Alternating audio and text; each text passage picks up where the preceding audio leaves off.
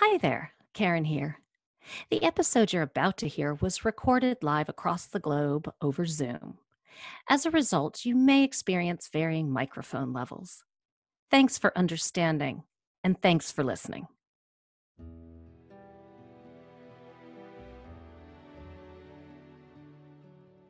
It's 2600 BC in Egypt, a tomb site deep in the desert. You're not sure exactly where you are. The crew boss keeps that kind of detail secret. It's safer that way. But you do know that something is wrong, really wrong. Your partner, who just moments ago was directing you, playfully critiquing your chiseling technique, has gone silent. In fact, everything seems to be just waiting, like an ominous silence before a storm. It started with a grating shudder, the feeling and sound of shifting earth and rock. Suddenly, half the chamber you're suspended in collapses. The judgment of the gods is swift and mighty indeed. A wall of stone and rock tumble down between you and your companion. You come to, dazed, but you realize you're on your back. It's pitch dark and your head throbs. You reach down to see why your abdomen feels wet and it comes away dripping. You know it's blood. You call out for your partner, so weakly that you wonder if he'd hear you, even if he wasn't probably dead already. And you know no one is coming. And why would they? The boss has plenty more just like you in his crew. You know you're expendable. They might risk their lives to pull looted grave treasures to the surface, but not some common crew member. Entombed yourself now in this pile of rubble. You'd trade all the gold in the world never to have taken this risk in the first place, even to feed your hungry family.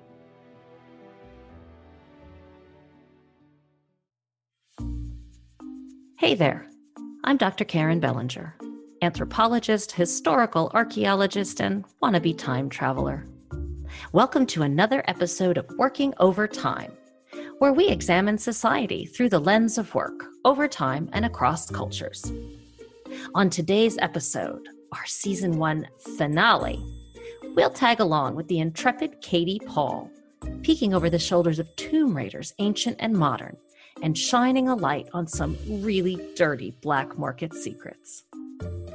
Katie shares her frontline research and tireless actions to expose and thwart the modern illicit antiquities trade, right where it flourishes, on social media. We're looking at you, Facebook. Yeah, you heard that right. Nothing much to like about it. Keep listening to hear the shocking truths of this ageless underground career and the threats it poses to cultural heritage around the globe. Best of all, we'll learn simple steps that each and every one of us can take each and every day to stop it. So, kit up and cue the theme from Raiders of the Lost Ark. We are going to the digital underground.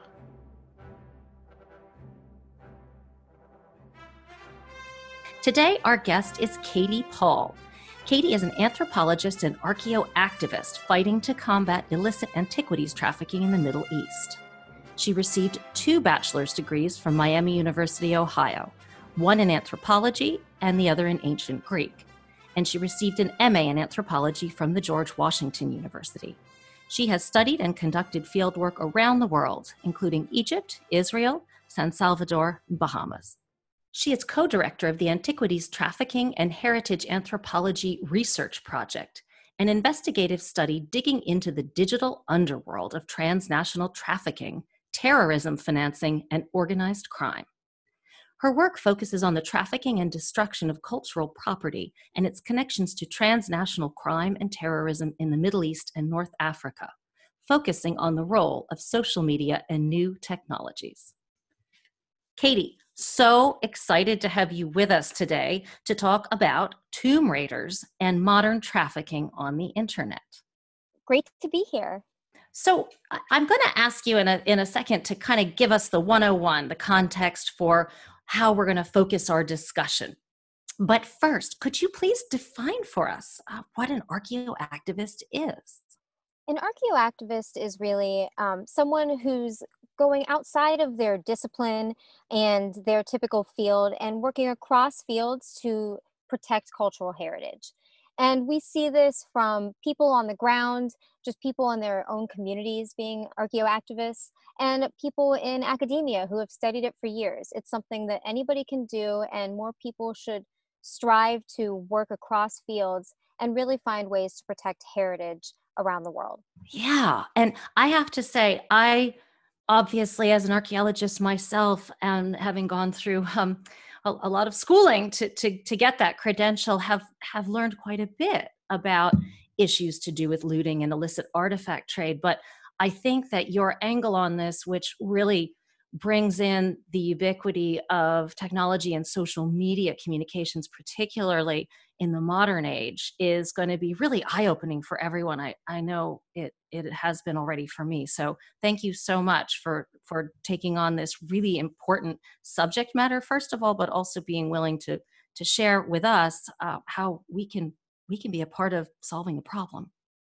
Wonderful. And the more people, the more protection we see for heritage. So there are basic things people can do in their everyday lives to really make an effort to protect heritage in their own communities.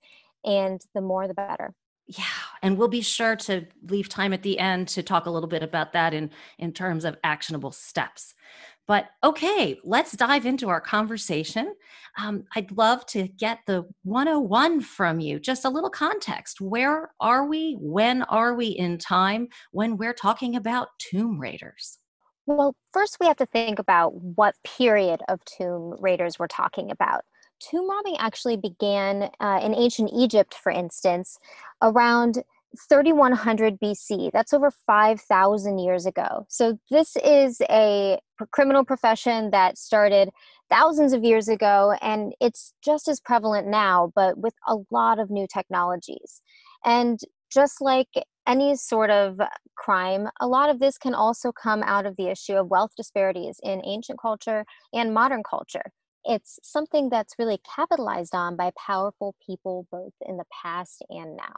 So, where will you take us to get a sort of a slice of this this criminal activity, which has been going on for over 5,000 years? For this particular tomb raiding, we're going to go to somewhat of a cliche that everybody thinks of, and that's ancient Egypt. Ancient Egypt has really been focused on in movies. I mean, famously, Indiana Jones went to Cairo. You have the entire Mummy series that focuses on tomb raiding and robbing in the ancient world and modern history for that instance. And that's something that I think is a really good picture for what people see, and breaking apart what we see on TV versus reality is incredibly important. All right, excellent. Well, drop us in the shoes of a looter getting ready for their typical day tomb robbing in ancient Egypt. How does their day start out? What are they thinking about? Well, you have to imagine it's 2600 BC, and depending on the time of year, it can be a nice cool 70 to up to 122 degrees, and particularly in the desert. So, first, you're going to think about what you're going to eat that day, how you're going to access water, and then you're going to think about what your job is for that evening. And it's not something that you can do alone. You have to have tools, water, lamps. You really need to have an entire team to conduct this activity. So the first thing you're going to do is meet up with your buddies. So you have to have buddies you trust. You have to have buddies you trust, or at least have enough money to make sure that people aren't going to rat you out. Wow, it's tricky already. Okay, so what kind of equipment? You talk about equipment. I know what I would take on a dig. I assume they need some of the same items. So they would need similar items, but less technique, for instance. Of course, you need to have people carrying water. You're going to be going out into the desert. You're going to be working hard. You don't want to dehydrate, because getting the stuff out is only half the job. You also have to get it back. So you're going to have tools for and people for carrying water. When it gets dark at night, you're definitely going to need lamps, because whether it's daytime or not, you're going to need them in the tomb. And during the evening, it's even worse. So you're going to need to have lamps, and you're going to need material to keep those lamps going. You're also going to need tools to dig into the tomb. And we'll talk about, depending on what type of tomb this is, what exactly you would need to be doing. But you don't just have to break through. That's half the battle. You have to get the stuff out. So you're going to be something that is going to need to be able to carry heavy materials, possibly in bundles, and you have to leave with more stuff than you came with. So you don't want to have your arms too full when you get there. There's a Right. lot of balance that goes into this, and that's also why you need a team of people. What if somebody gets hurt? Are you going to rely on them for carrying something? It's a gang activity in order to have the most successful attempt at what you're going to steal from that tomb. Yeah, I actually never thought about that in the way you put it, that you not only have to bring back everything you loot, but you have to bring back what you brought in, I guess, unless you're willing to just leave that behind, but then you wouldn't have it for the next job. So it's an interesting angle. All right. Well, do we have any records anywhere to understand some of the approaches these tomb raiders took in terms of written records, or is it more what we can, deduce from what we see in the ground? One of the fascinating things about ancient Egypt that makes it so appealing is that it was a well recorded period of time.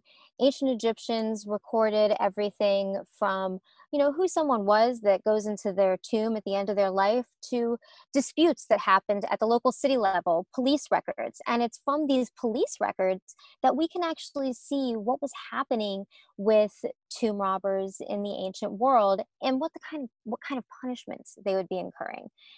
That's amazing. It's really incredible. So it's like they had the equivalent of a police department and detective agencies with information, or not so much detective agencies, sorry, but so they would have police records with files, like criminal case files and looted sites documented. Yes, exactly. It would be a record that's explaining why somebody was there. And in the case of tomb robbers, they were there because they were stealing from a tomb and damaging somebody's chance at the afterlife. So there's an important set of documents known as the Amherst Papyrus, and they date back to 1100 BC. So we're talking around Wow. just over 3,000 years ago. Oh my gosh. They are part of the original court records dealing with tomb robberies under Ramses IX. And so these records, they tell a tale of 8 men who broke into a tomb. So that gang angle we were talking about, this is a perfect example. You have 8 guys that broke into a tomb, and these are their confessions, essentially. Um, a description of and reconstruction of the crime itself is part of these records, which give us a really incredible window into what tomb robbers were doing in the past, and it also can confirm a lot of the archaeological findings we're seeing when we do encounter tombs that had been robbed in the past today. They give us great insights into why Egyptians went from building large monumental tombs like the Great Pyramids to tucking burials away into the side of a mountain, like in the Valley of the Kings. So these 8 men stole roughly $800,000 worth of gold by today's value standards. That's no small stash. So even by today, that's an incredible cache of gold. And that's also very valuable. So the records really just detail that gold is what they got first. And that was always something that we've assumed. The most valuable items that you're going to grab first are going to be gold and silver. Not only do they carry a great value, but they can also be melted down. And so it's easy to show that they weren't from a tomb if you can melt them down into blocks or nuggets that you can trade on the market. And we see it actually with the illicit gold trade today. This would be kind of a laundering method. You're melting things down from their original form to be able to put them into a form that's unrecognizable and not traceable. It also helps mask the crime. So you're going to go for the gold first. Other things that tomb robbers although it's not clear in this scenario, but in the past, if tomb robbers were going to go for something else, they're going to go for perfumes and textiles. Those are things that you could also trade into the market. They're not necessarily discernible from a tomb, although depending on the wealth of the person, if we're talking about a pharaoh, they might be more identifiable because only pharaohs could afford some things that the average person Sure. trading in a market couldn't. Um, and then last would be kind of the larger items, the chariots and things like that. And those are things that would not be taken right away. You're going to get noticed if you're running through the night with a chariot that doesn't belong to you. Maybe So they could load stuff onto it, though. I don't know. it's too fancy for these guys. So that's something that could be broken apart later to more easily be moved. But we don't know what exactly happened to these particular looters that were in the Amherst papyrus. However, other papyri have told us what robbers went through if they were caught looting a tomb. It was actually considered one of the worst crimes imaginable because the ancient Egyptian belief about the afterlife was that the life you have now is just preparing you for the more important afterlife. And that's why Egyptians were buried with so many goods. They had goods wrapped into their linens as they were embalmed. They had goods surrounding them. Just everything they would need for the afterlife was to go with them. And for a pharaoh, those items would often be gold. They would be gilded. They would be highly valuable. And it included like the everyday items, as I understand it too, right? Like their food and clothing, and even in some cases, servants to continue taking after them, which is a bit gruesome. But so it's like everything they would need in an afterlife, not just valuables. Is that correct? Yes, absolutely. And I mean, we still see tombs found today with wine and cheese in them. Whether or not you should eat those, I wouldn't advise it, but Yeah, some people maybe are not. adventurous, you never know. Um, but everything that they would need for the afterlife was buried with them. And that was a commonality in the culture. That also means that people knew everything you needed was buried with you and for the taking when you were moving on to the afterlife, which is one of the things that made tomb robbing so popular. But to damage a tomb and to take those items, let's say those items are shop tea. Those are important to take with you in the afterlife. Or if it was a canoptic jar, if you don't have your organs, how can you function in the afterlife? And Right. so those type of items, you're damaging somebody's chances to their afterlife. And if it was a pharaoh, that was incredibly serious. And as such, the crime was even punishable by death. So the punishment for a crime like this could range from beatings with a rod on the soles of the feet or flogging, or they could be as severe as amputation of the hands or the nose, or even death by impalement or death by burning. So it was a very serious crime, and you were risking a lot to undertake it, and that's really not unlike what we see today. Um, People are risking a lot to engage in these crimes, but that's because the chances of a high payoff are pretty high. $800,000 worth of gold would have been huge if these guys could get away with it. And in some cases, they could even pay off the police to ensure they weren't paid. If they had a really good haul, they could pay their share of the haul to the police, go back to their buddies, and then just be given that share again because there was so much. Oh, so to buy the blind eye. Right. Politics doesn't change, Wow. right? You see corruption in the ancient world just like you do today. Well, you know what? Okay, I have such a burning question, and I don't want to take us off the track of where we're going with these Tomb Raiders, but I have to ask, what do you think would induce somebody living in this culture with this presumably similar cosmological beliefs to, destroy somebody else's chance at the afterlife and risk their own death, which presumably would be conducted in such a way that they might not attain the afterlife? There's a really kind of a flouting of the gods and religious mores here, which is kind of interesting. There is that risk. However, if you pull off what you're doing and don't lose your life as a result, you are going to have a much nicer afterlife with the money that you just got. And, greed and power is what we see in a lot of crime. And one thing that's important to keep in mind is this is not just a crime in ancient Egypt that was conducted by the poor. Um, in fact, only the person who was the original robber was subject to the severe punishments. So pharaohs that were ruling would actually take things out of tombs of previous pharaohs if the tomb had already been looted to a point and reuse those items for themselves. Oh, So wow. even the most powerful were doing this because of the way the system was designed so that only the original looter was the one that would get punished.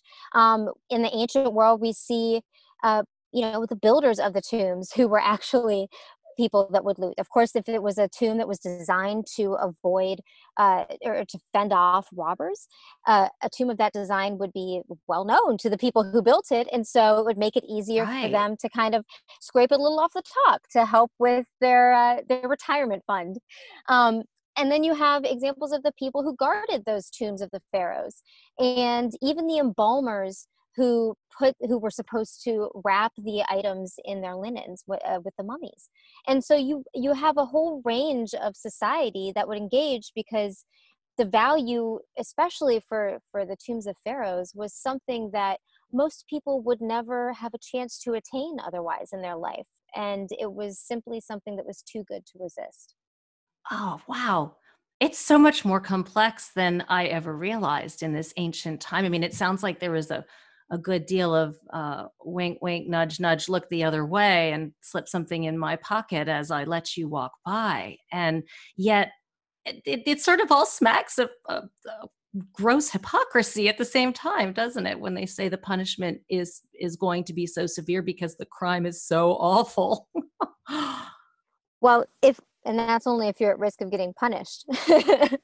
If you were a pharaoh, no one's going to punish you for taking something from a previous pharaoh's tomb. All right, Katie. So they've broken into this tomb, this criminal gang, and with great effort, they've gathered their loot. They've figured out how they're going to carry it all. What happens next in this process? So, what they would typically do, particularly for gangs of tomb robbers, is that they would go back to whatever their hideout was, where they were keeping their cache of material. And you can't just waltz into town with armfuls of stuff you just stole from a pharaoh's tomb. So you're going to need to hide it somewhere. And you also don't want that stuff to be subject to other people stealing it from you, particularly when you put in all the hard work to get it out, perhaps a cave or a hole of their own that they've dug, or a previously looted tomb where they could keep that material, and it would likely not be found. So it's like their special warehouse, their criminal warehouse. Exactly. And keep in mind, we're in ancient Egypt, and while it was one of the more powerful cultures in the world in that time, it still wasn't near as developed as it is today. Obviously, there's going to be a lot more distance between towns, and you're going to have a lot of desert space and really unexplored space or uninhabited space that's going to be available for people to stash goods. Yeah, no, that makes sense. That makes sense. And you've described really clearly the reason that they tended to operate in gangs as opposed to individuals, Indiana Jones style. Um, were the people who purchased the stolen antiquities or the valuables also organized into consortia, or was that more of an individual basis? How were the buyers of these stolen goods organized? Well, it depends on the good that you're selling, right? So if you're talking about gold and silver, things that could be melted down and made into something else, that was easier to get onto a market, possibly a clean market, where you can trade that for other goods. But when it comes to things like textiles or even statues that may have been noticeable, it's not something you're going to be able to melt down if it's a wood statue that's carved after a particular pharaoh. And in that case, these items would go into broader transnational networks, similar to what we see with crime today. that would Okay. be able to, uh, to purchase and distribute those goods as necessary. Um, Keep in mind what we value today and what was valued in the past aren't necessarily the same because they weren't antiquities yet. Um, so Oh, you yeah, that old also trick. A little age adds a lot of value. so you also have that element. What can gain value on the market today would have been something that you could buy in any street market back then, right? Yeah, Pottery. that's its Um, own really fascinating issue, isn't it? exactly. And so what is valued now and what was valued then would be different, and therefore the markets that move these types of materials would be a little bit different as well. Did these buyers ever commission tomb robbings? In the ancient world, we don't have many records that would show actual like commissioning, like loot to order, for instance. Um, Ultimately, you are still going to have a tiered system where the people at the top, if you're trading in gold, they're going to make more money if you're working on behalf of someone else. When you had a gang, somebody was in charge. It wasn't just a random collection of guys. And Okay. so you just like any criminal network, you're still going to have someone at the top that's really organizing what's going on. Okay. For these smaller gangs, it was easy to distribute cash among you. Everybody, gets their piece that they worked on, and that made it easy to kind of break that up and launder that material into the market. Did these tomb raiders need any particular credentials to work with particular buyers, or would people kind of deal with anybody who had something that was of interest? Any crime, you need a network, right? And that doesn't necessarily incur any skill so much as contacts. And much like criminal networks today, anybody can get involved. As we saw, everybody from the layperson to a pharaoh's own court could be involved in the theft of a tomb.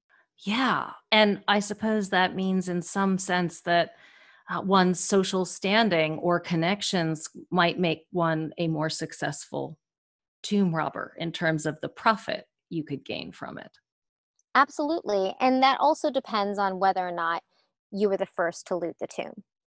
I mean, tomb robbing was so prevalent that, keep in mind, when we think about King Tut's tomb, for instance, it's one of the most famous globally. That's not because King Tut was particularly powerful. He was a young guy. He didn't reign very long. It's not because his tomb was particularly impressive. It's very small because he died so early. It's because Right. it wasn't looted. It was Right. intact, and finding an intact tomb was so rare that that's really what the magnificence around the Tut find was.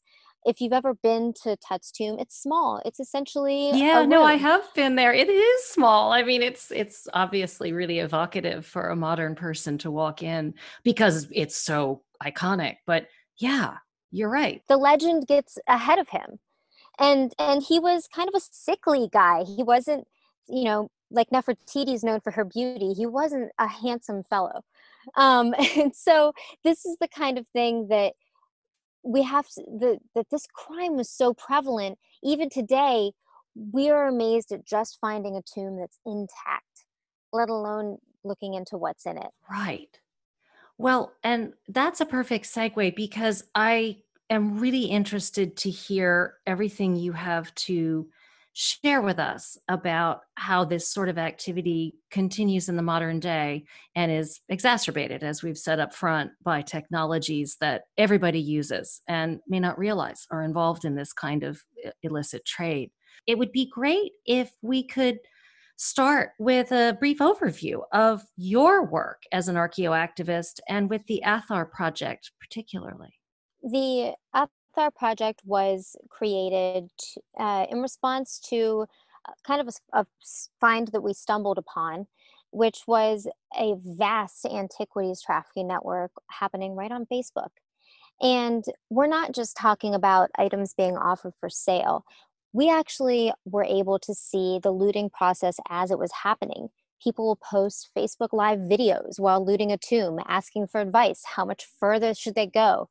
It's What? really, What? Wait. Sorry. I mean, literally, that's the ultimate crazy selfie. well, it really is, but it also generates a lot of attention. And there's a reason for this and why it's kind of exploding online now. And for that, we have to go back to 2011 and the Arab Spring. And during the Arab Spring, uh, all across the Middle East and North Africa, the uprisings also meant that security forces in countries were in a crisis.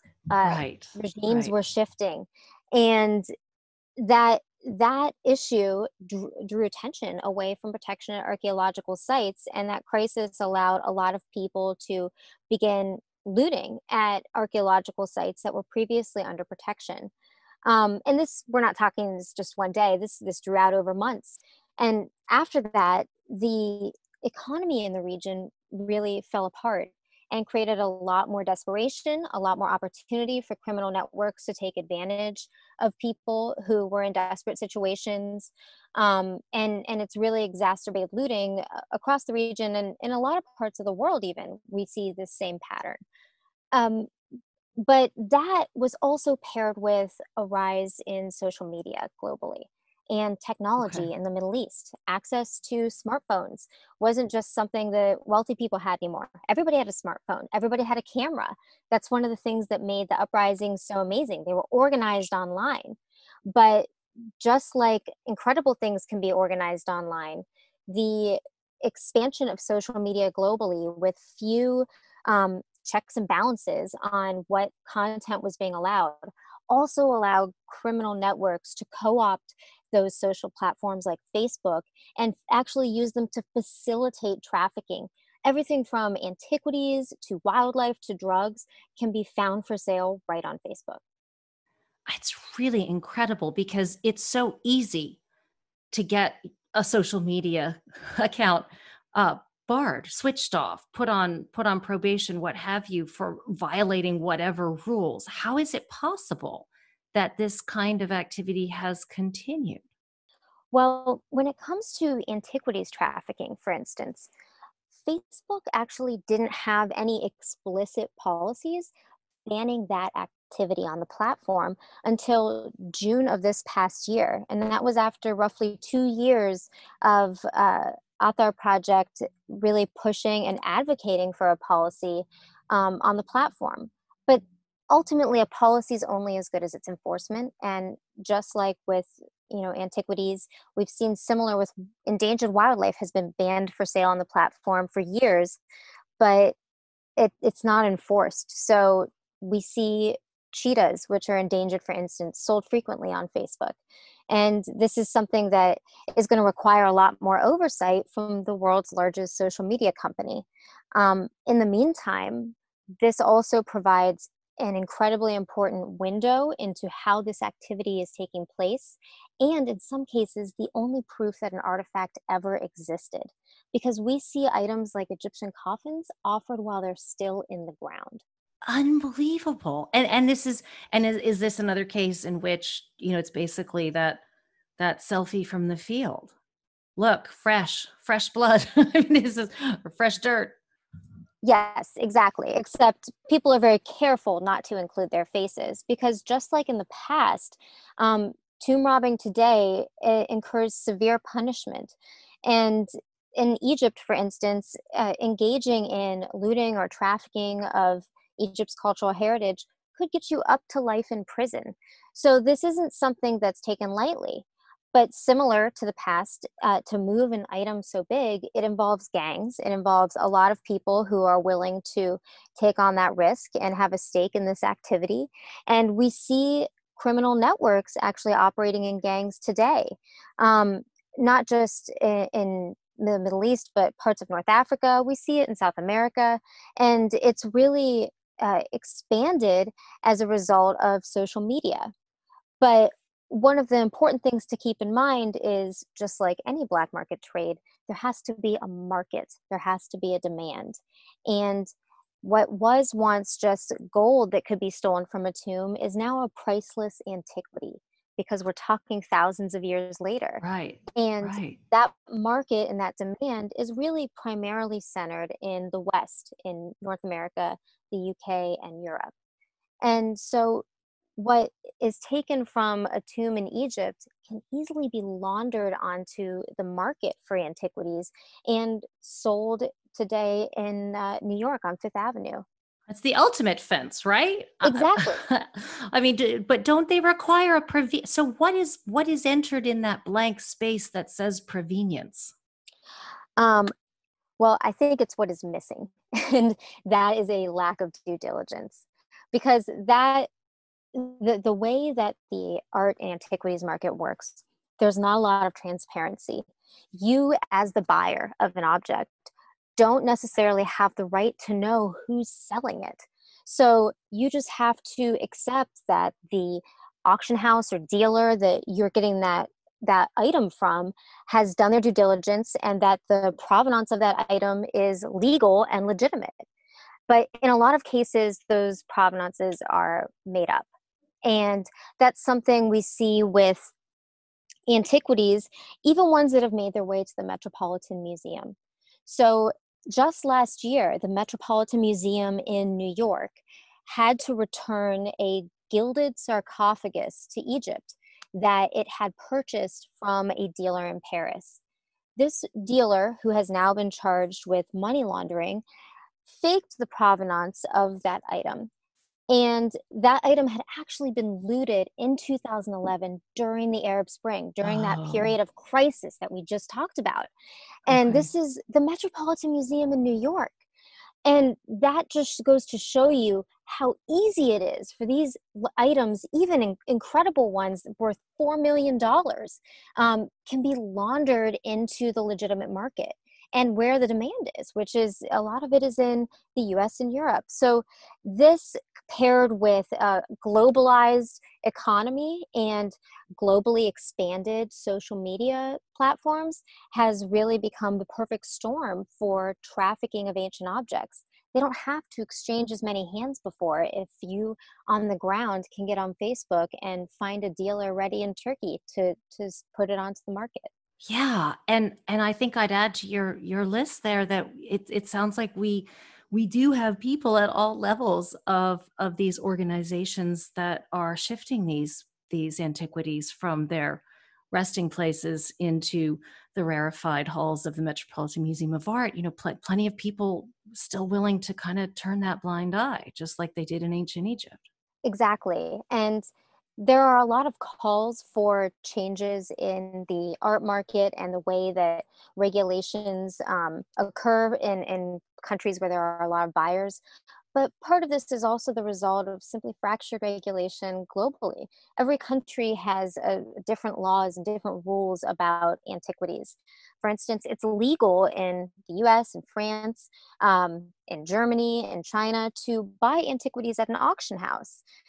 There is a legal Right. trade in it. They have to show that they have a provenance, that they had been removed from a country prior to the 1970 UNESCO convention, with some variation depending on country. But that's essentially when there was a global uniform policy on the way that the antiquities trade took place. But that 1970 date is often fudged. You see a lot of provenance that came. Where items came out of the country in 1969 and have a dealer with no name. And so this is Yeah, the kind of yeah. thing where there's a lot of ways to make it easy to launder these items into the market. And you add social media to that, it also cuts down the number of people between looter and ultimate, end market buyer, that this item has to change hands, and it makes it easier to streamline that process. Yeah, it makes it And instantly global in the way that I can't imagine would have been possible, given language barriers, a much less geographical distance. yes, and the language barriers that you bring up is an incredibly important point, because with these technologies, we have auto translate. If you are on Facebook, Yeah, you can click right. the, translate button and see something in another language. Given in Arabic, it's not great and it may not make sense. So you you have to really be able to understand what you're looking at.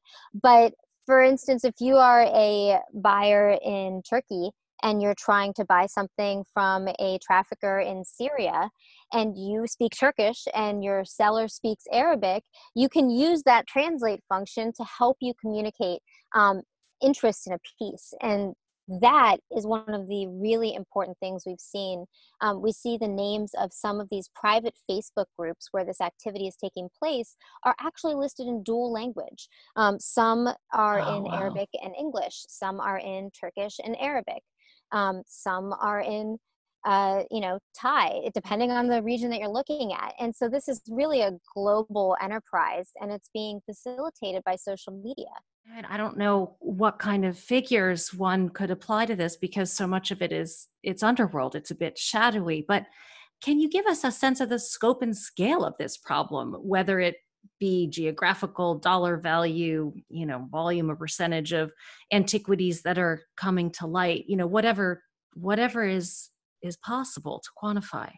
Well, that is interesting that you bring that up because it's one of the most debated topics in this fairly new area of study looking at trafficking of antiquities around the world. There are a lot of guesstimates as to the global illicit market, but we don't actually even have reliable numbers for the legal global trade in antiquities. That Oh, sold at auctions. There are a lot of art market numbers that come out, but they include all manner of art. There's not actually a statistic broken out for antiquities. And so, with even the legal market difficult to pin, that makes it virtually impossible to really understand the volume of cash exchanging hands on the black market. Because even if we look at what's been caught by customs around the world, it's only a fraction of what's actually out there. That's one of the fascinating things about this Facebook trafficking network we've identified in the MENA region because it's massive. It's way more people than we would have expected engaged in something so openly online. For instance, the Author Project is currently monitoring over 125 different Facebook groups dedicated specifically to looting and trafficking antiquities. These groups are also divided up by region. So, for instance, we'll see some groups that are based in Syria, and the majority of active group members will be from Syria, Turkey, Lebanon, and people they can actually go meet with in person to exchange goods okay. and cash.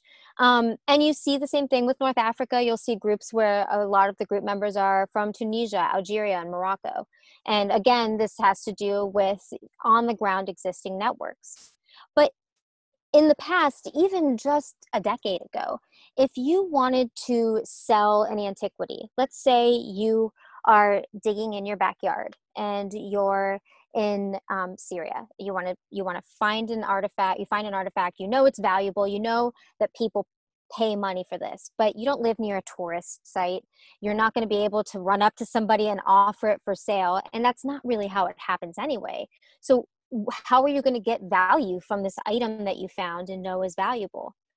You have to know a network to get that item into. And if you're in a small village, you're going to go to the local gangster Yeah.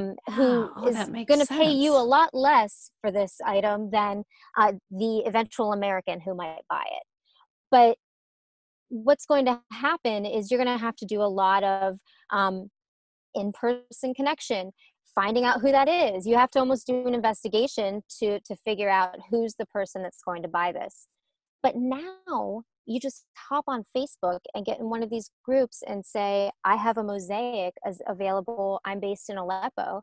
And you'll get 15 people who will comment and say, we're in Aleppo. I'm nearby. I'm interested. It's like the local Facebook groups that, help find lost dogs for people. Yes, except in this case, the lost dogs are trafficked antiquities in sometimes in conflict regions. So that's something that we've seen increasingly on the platform, and in a lot of cases, particularly for larger items like coffins or mosaics, these items are offered while still in situ, while still in the ground. They'll seek buyers before even putting in the labor to remove that item. And is that to make sure it's going to be worth their while, Katie? Why do you think that is? Exactly. And it also makes it easier to not get caught if you're not hiding a massive mosaic in your Oh, house. right. Makes sense. Again, just like the looters of the ancient world would have somewhere where they'd stash stuff, people have tactics today to stash things so they're not seen. So, a tactic of looters in Egypt is to build makeshift brick structures around a hole that they're looting. And that way, when they house the items in it, it's not suspected. Nobody saw the looting happen because there was already a structure built around it. In some cases, people actually dig right through the floor of their living room because the ancient world flourished across the Middle East and North Africa, and there are literally layers of history beneath your feet. Anywhere you stick a shovel in the ground, you're likely to turn up an ancient artifact. And that's something that people are aware of and really engage in this. But the countries where this is taking place, it is illegal to conduct that activity.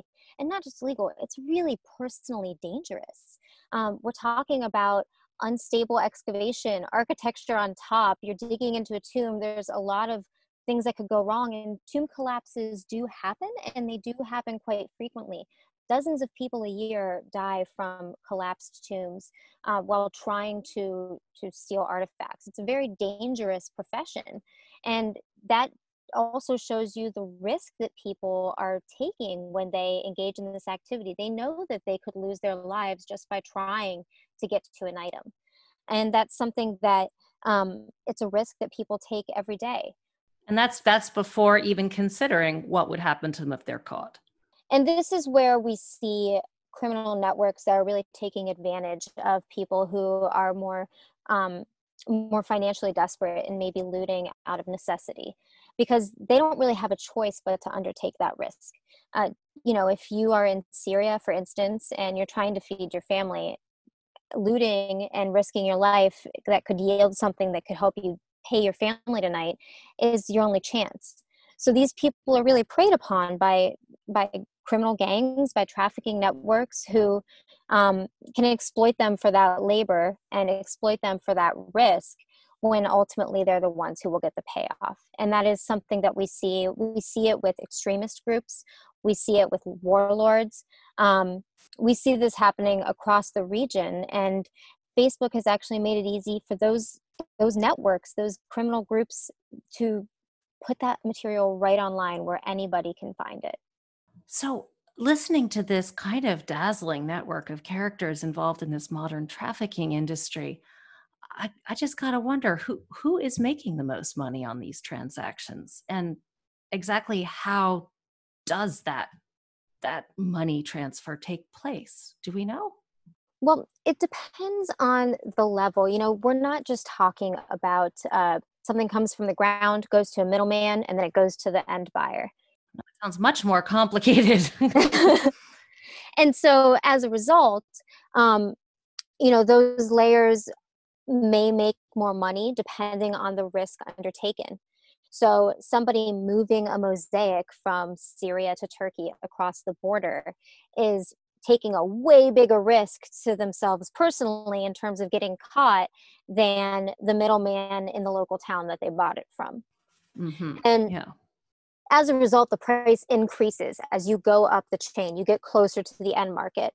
Um, One of the biggest misconceptions, unfortunately, for people who do undertake a lot of the looting activity and the risk on the ground to themselves, is that these items are valuable. They see what they're sold for at Christie's, or they see what you can get even a coin for on eBay. You can sell a coin for thousands of dollars if it's the right coin. And so they assume that is the value that they're going to get by taking the risk to seek out this item. And they're going to get many times lower the amount that they're assuming, because ultimately that value doesn't get to its peak until the end of the chain. And this makes me want to ask you if you could talk a little bit about the implications of all of that, of the fact that these really unempowered individuals who are at the bottom of that food chain who participate in this trade out of necessity, but really get very little out of it. What are the kind of cultural and social implications of this activity? In terms of cultural heritage, sure, that's a big piece of it, but local economies and security. There, there are several things that you have to consider when you think about what someone's doing when it comes to the average villager who's looting anywhere in the region. For one, there have been looters on record who say they feel like they're stealing from their country, but they have to feed their kids. So you have, the one example where people don't really blame each other because it's simply something they have to do. But then you have the other side of this where there's a religious side. And there's also people who, because they're disturbing graves where people are buried, they're worried about jinns, which are spirits, for instance, that protect the tombs and could curse them and could make their lives miserable by way of breaking into this tomb and disturbing this grave. Because it's not just artifacts and gold that are valuable these days. People actually sell mummies, the body of someone that they've found. We've seen mummies offered for sale on Facebook. The U.S. Customs Service has returned mummy parts to Egypt that were trafficked here and had been stolen from the country. This is something that is fairly common, but the people who are undertaking the dirty work of actually going into that tomb know that they're disturbing a grave. So there's also, a lot of deeply held beliefs that they're concerned about. There's a lot of folklore around what will happen to somebody if they open a tomb. And so you also have that element of it. And so there's, the psychological risks that you're undertaking. And this is where it becomes a much more complicated issue than simply bad guys stealing stuff, because not all people are lifetime criminals who are engaging in this activity. Unfortunately, those are people who are being taken advantage of by lifetime criminals. And it's a much more complicated illicit trade than just tomb robbers and people trying to put something in a museum. And Right. I think that's lost in a lot of discussion around these issues. And for Athar Project, for instance, we get asked often why we redact people's names and faces if they're engaging in criminal activity online. If they're doing it on a public platform and it's illegal, they should be exposed. But it's a lot more complicated than that. And so exposing somebody's identity without understanding the drive behind why they're engaging in that activity is unethical and irresponsible. And so we make an effort to protect people's identities regardless of if it's something that others can find online. And so you have that added element of the internet that makes it much more complicated as well. You have fake identities. You have people using someone else's identity. You have Right. Happens yeah, all and the so time. you can never be sure that the identity that you're looking at in terms of the name and the face is the person that's actually conducting that activity. And as such, it's not responsible to unmask who that person is. You said that so much of this trade is moving westward and generally speaking to wealthier countries. This makes me wonder how much the colonial past of this part of the world really, is kind of playing into their modern implication in this transnational trafficking. Well, that's an issue that, we're still seeing today. You see the issue of statues looted from Africa during the colonial era now being sold by museums in Europe as they're deacquisitioning because of the pandemic. But it wasn't theirs to sell. These are items that were forcibly Yeah, taken from other right. countries, and this is a much bigger conversation and probably its own podcast, let alone its own episode. Are you Uh, offering? Because I would talk to you anytime. I'm so enjoying this. I'm hanging on every word. All right. Well, I'm going to take that as a hopeful maybe. I would talk about this anytime. And there's a great universe of experts who, have been looking at this issue of the implications of colonialism on cultural heritage. And, we see that with uh, the the time period between ancient tomb raiders and modern ones. You have Westerners doing archaeology in places like Egypt. Yeah, of For course. instance, the Italian Egyptologist, if you want to call him that, he was more of a looter, Giovanni Belzoni. He dug his way through Egypt and was destroying everything that he went through. There was no preservation of context. There wasn't just study. He was looking for gold and looking for monuments, really not unlike tomb raiders of the ancient world. But that even that activity wasn't feeding back into Egypt. Things that he found would be sold or removed from the country. Um, Take the bust of Nefertiti, for instance. It was a German Oh, expedition the helped. famous one. It turns up everywhere. We all know what this looks like, right? It's the beautiful colored one. It's in the museum in Berlin. People travel from around the world just to see that item, and this is where the colonial history, the damage can show, because should it be Egypt that's seeing that tourism and the revenue from people seeking out their own cultural heritage? Or how about the real Rosetta Stone, which is in the British Museum, right? I Exactly. mean, we get to see the replica at the Museum of Cairo. I mean, that's a little crazy. We certainly see the Egyptomania that came out of the early 20th century has carried through as people seek to decorate their homes with a piece of the past, often a piece of someone's grave. And particularly in the US, in the UK, in Europe, there are wealthy people who can afford this more than you see in developing countries, which is why the end market is in these places like the US, where people can afford it and it's legal to trade if you can get away with it. Yeah. So, are there any governmental or other official organizations in place today, whether east, west, or anywhere, that are looking to combat this modern day looting? There's certainly dozens of organizations that focus on protecting cultural heritage. Um, but I think making efforts at protection versus what law enforcement can do is a there's a big schism there. Um, Yeah.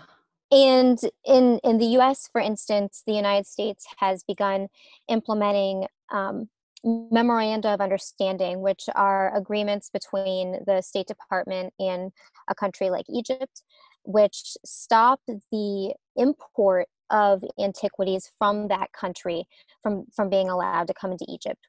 What these essentially do is shift the burden from the person, um, from the country where this item is coming from, which it used to be Egypt would have to prove that that item was documented to have been in their country and that it wasn't, moving as part of a bigger legal item. But in the case of items looted straight from the ground, that documentation didn't exist. So countries that have had major issues with looting and trafficking will request these MOUs. They'll do it with the US, with other countries in the region, to make it easier for them to scrutinize imports of a particular trade. And with Egypt, this has been successful. The US Customs Service has seized lots of artifacts coming from Egypt. Actually, even prior to the MOU, there was a operation by Homeland Security Investigations called Operation Mummy's Curse. Oh, that's quite a romantic name for. And there was another one called Operation Mummy's Hand. They're very good at coming up with the names. They're a little cheesy, but they're very good. And I like them. I like a little cheese. we're talking about entire beautifully painted wooden coffins that had been looted from Egypt, found in a garage in Brooklyn. And these are the types of items that Homeland Security Investigations has been able to seize and return to Egypt.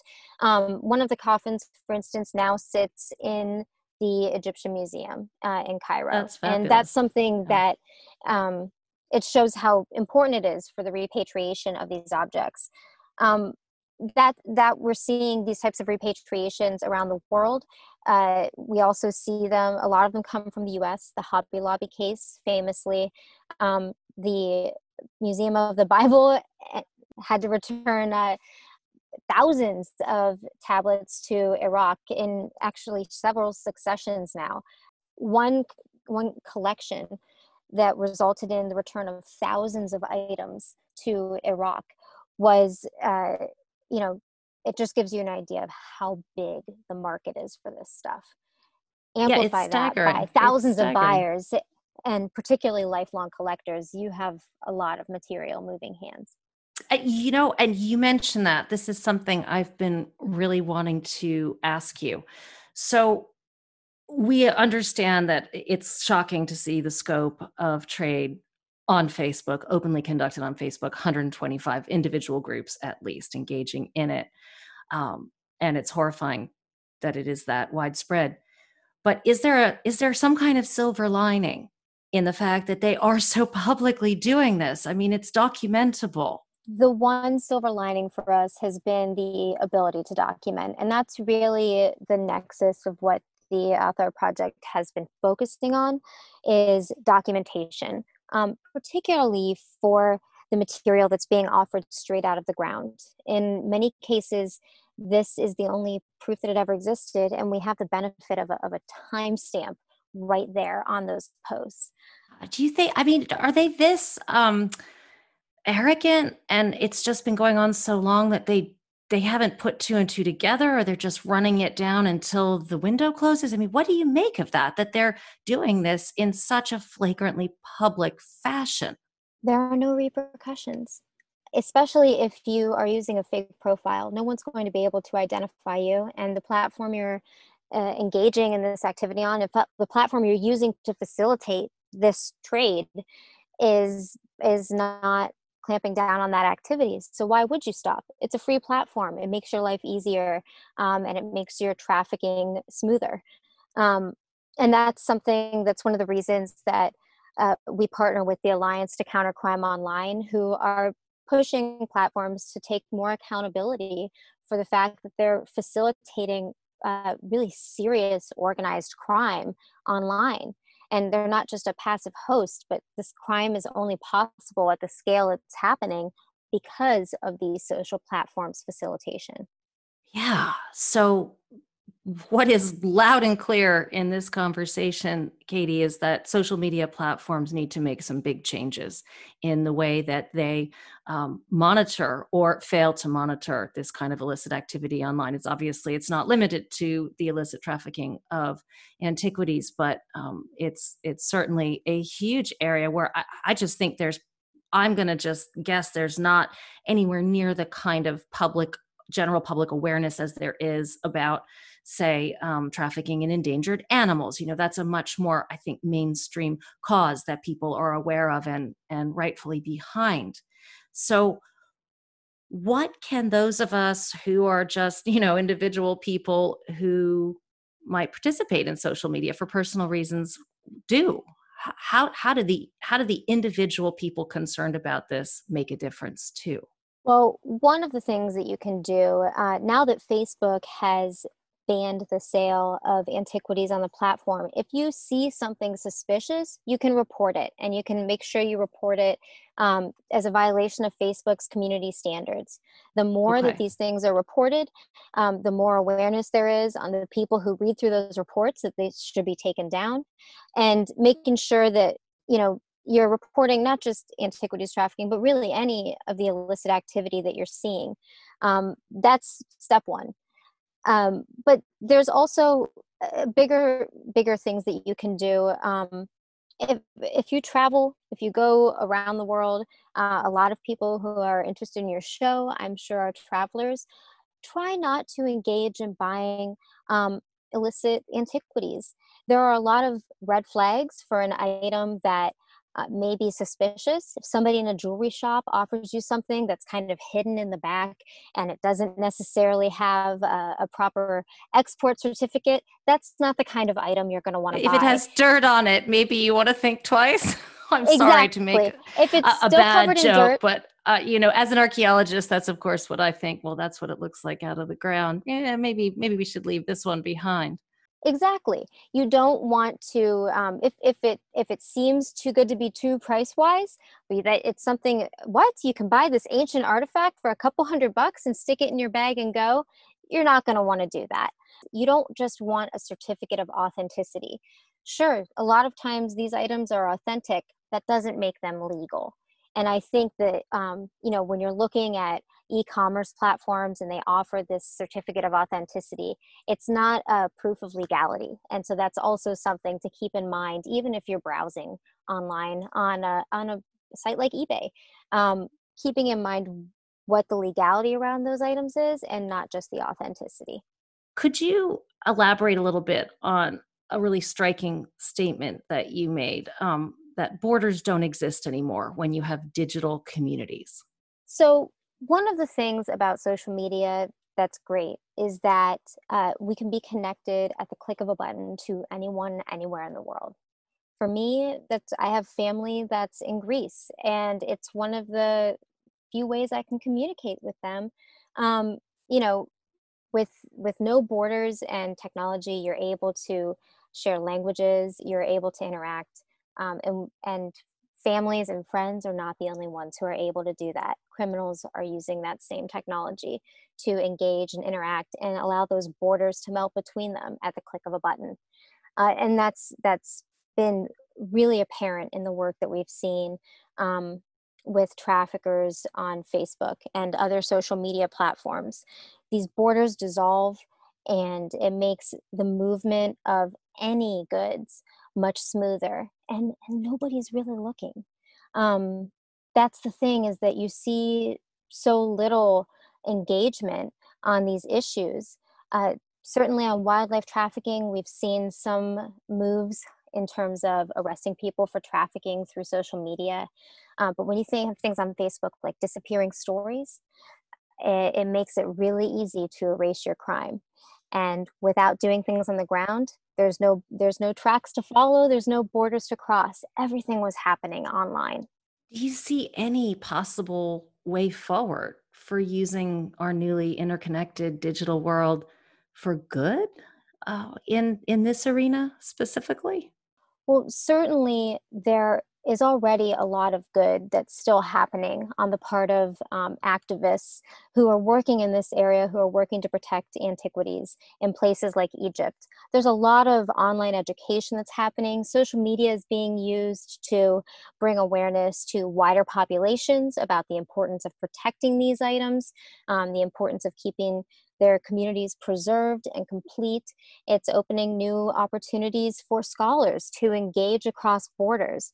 And that aspect of social media is still critically important.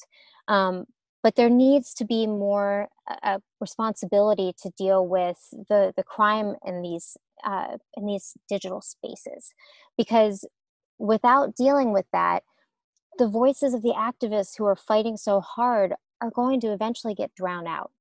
And that's something that, support your local heritage activists, follow them, amplify their message, because it's so important to ensure that we have a chance in this fight to protect heritage. Katie Paul, it's been amazing to talk to you about this incredibly important, and I would argue, relatively little known topic. We're going to be sure to provide links and information for our listeners who want to learn more about this, and more importantly, to know how they can join your very important work in trying to combat this illegal antiquities trafficking. Thank you so much for joining us. Thank you, Karen. Whatever the motivations driving ancient tomb raiders or today's antiquity racketeers, the effects on cultural heritage, national economies, regional security, and the daily well-being of already vulnerable populations is devastating. In a time where connecting with criminal activity is as easy as logging onto Facebook, priceless artifacts are trafficked across borders that essentially dissolve in a world more interconnected than ever before by digital technology. As shockingly central players in criminal exchanges of all kinds, social media platforms need to be held accountable for the illicit activity they host. Corporate suits and ordinary users alike need to stop enabling those able to pay what it takes to get what they want, while turning a blind eye to the catastrophic domino effect of these illegal transactions, conducted in real time and in plain sight online. We're all responsible for recognizing that cultural heritage is a cog at the core of transnational criminal activity. As always, thanks for listening. Take care, everyone. And, take extra care next time you check in on your likes. We all can make more purposeful use of social media to help us build a safer, more just, and better connected world for everyone. Hey there. You can follow today's guest on Twitter at Anthropolicy. That's policy Paulicy. And to find out how you can contribute to the fight against illicit antiquities trafficking on social media, visit the Antiquities Trafficking and Heritage Anthropology Research Project on Twitter at ATHAR Project, or visit www.atharproject.org. Oh, and read more about Katie and her work in the article Facebook's Looted Artifact Problem in The Atlantic. It's more than a little awesome. This episode concludes our first season. We're going to be taking a brief hiatus, but don't worry, we'll be back with loads of new episodes for Season 2 on October 2nd. Spies, sailors, tiger hunters, blacksmiths, gladiators, ministers, and alchemists are just some of the topics we'll be exploring next. In the meantime, we'll be on social media with plenty of exciting show updates and additional content. Please share your thoughts and questions with us at Working OT Series on Twitter. And if you like what you've heard so far, leave us a review and share the show with the history lovers in your life. Thank you so much for listening. We'll be back before you know it. Working Overtime is part of the Little Fire Podcast Network and is made in collaboration with Past Preservers. Today's episode was recorded live across the globe over Zoom. It was produced by Karen Bellinger, Nigel Hetherington, Aidan LaLiberty, and Raz Cunningham. Our director was Raz Cunningham. Follow us on Instagram at Working Overtime Series. Thanks for listening, and remember to like and subscribe.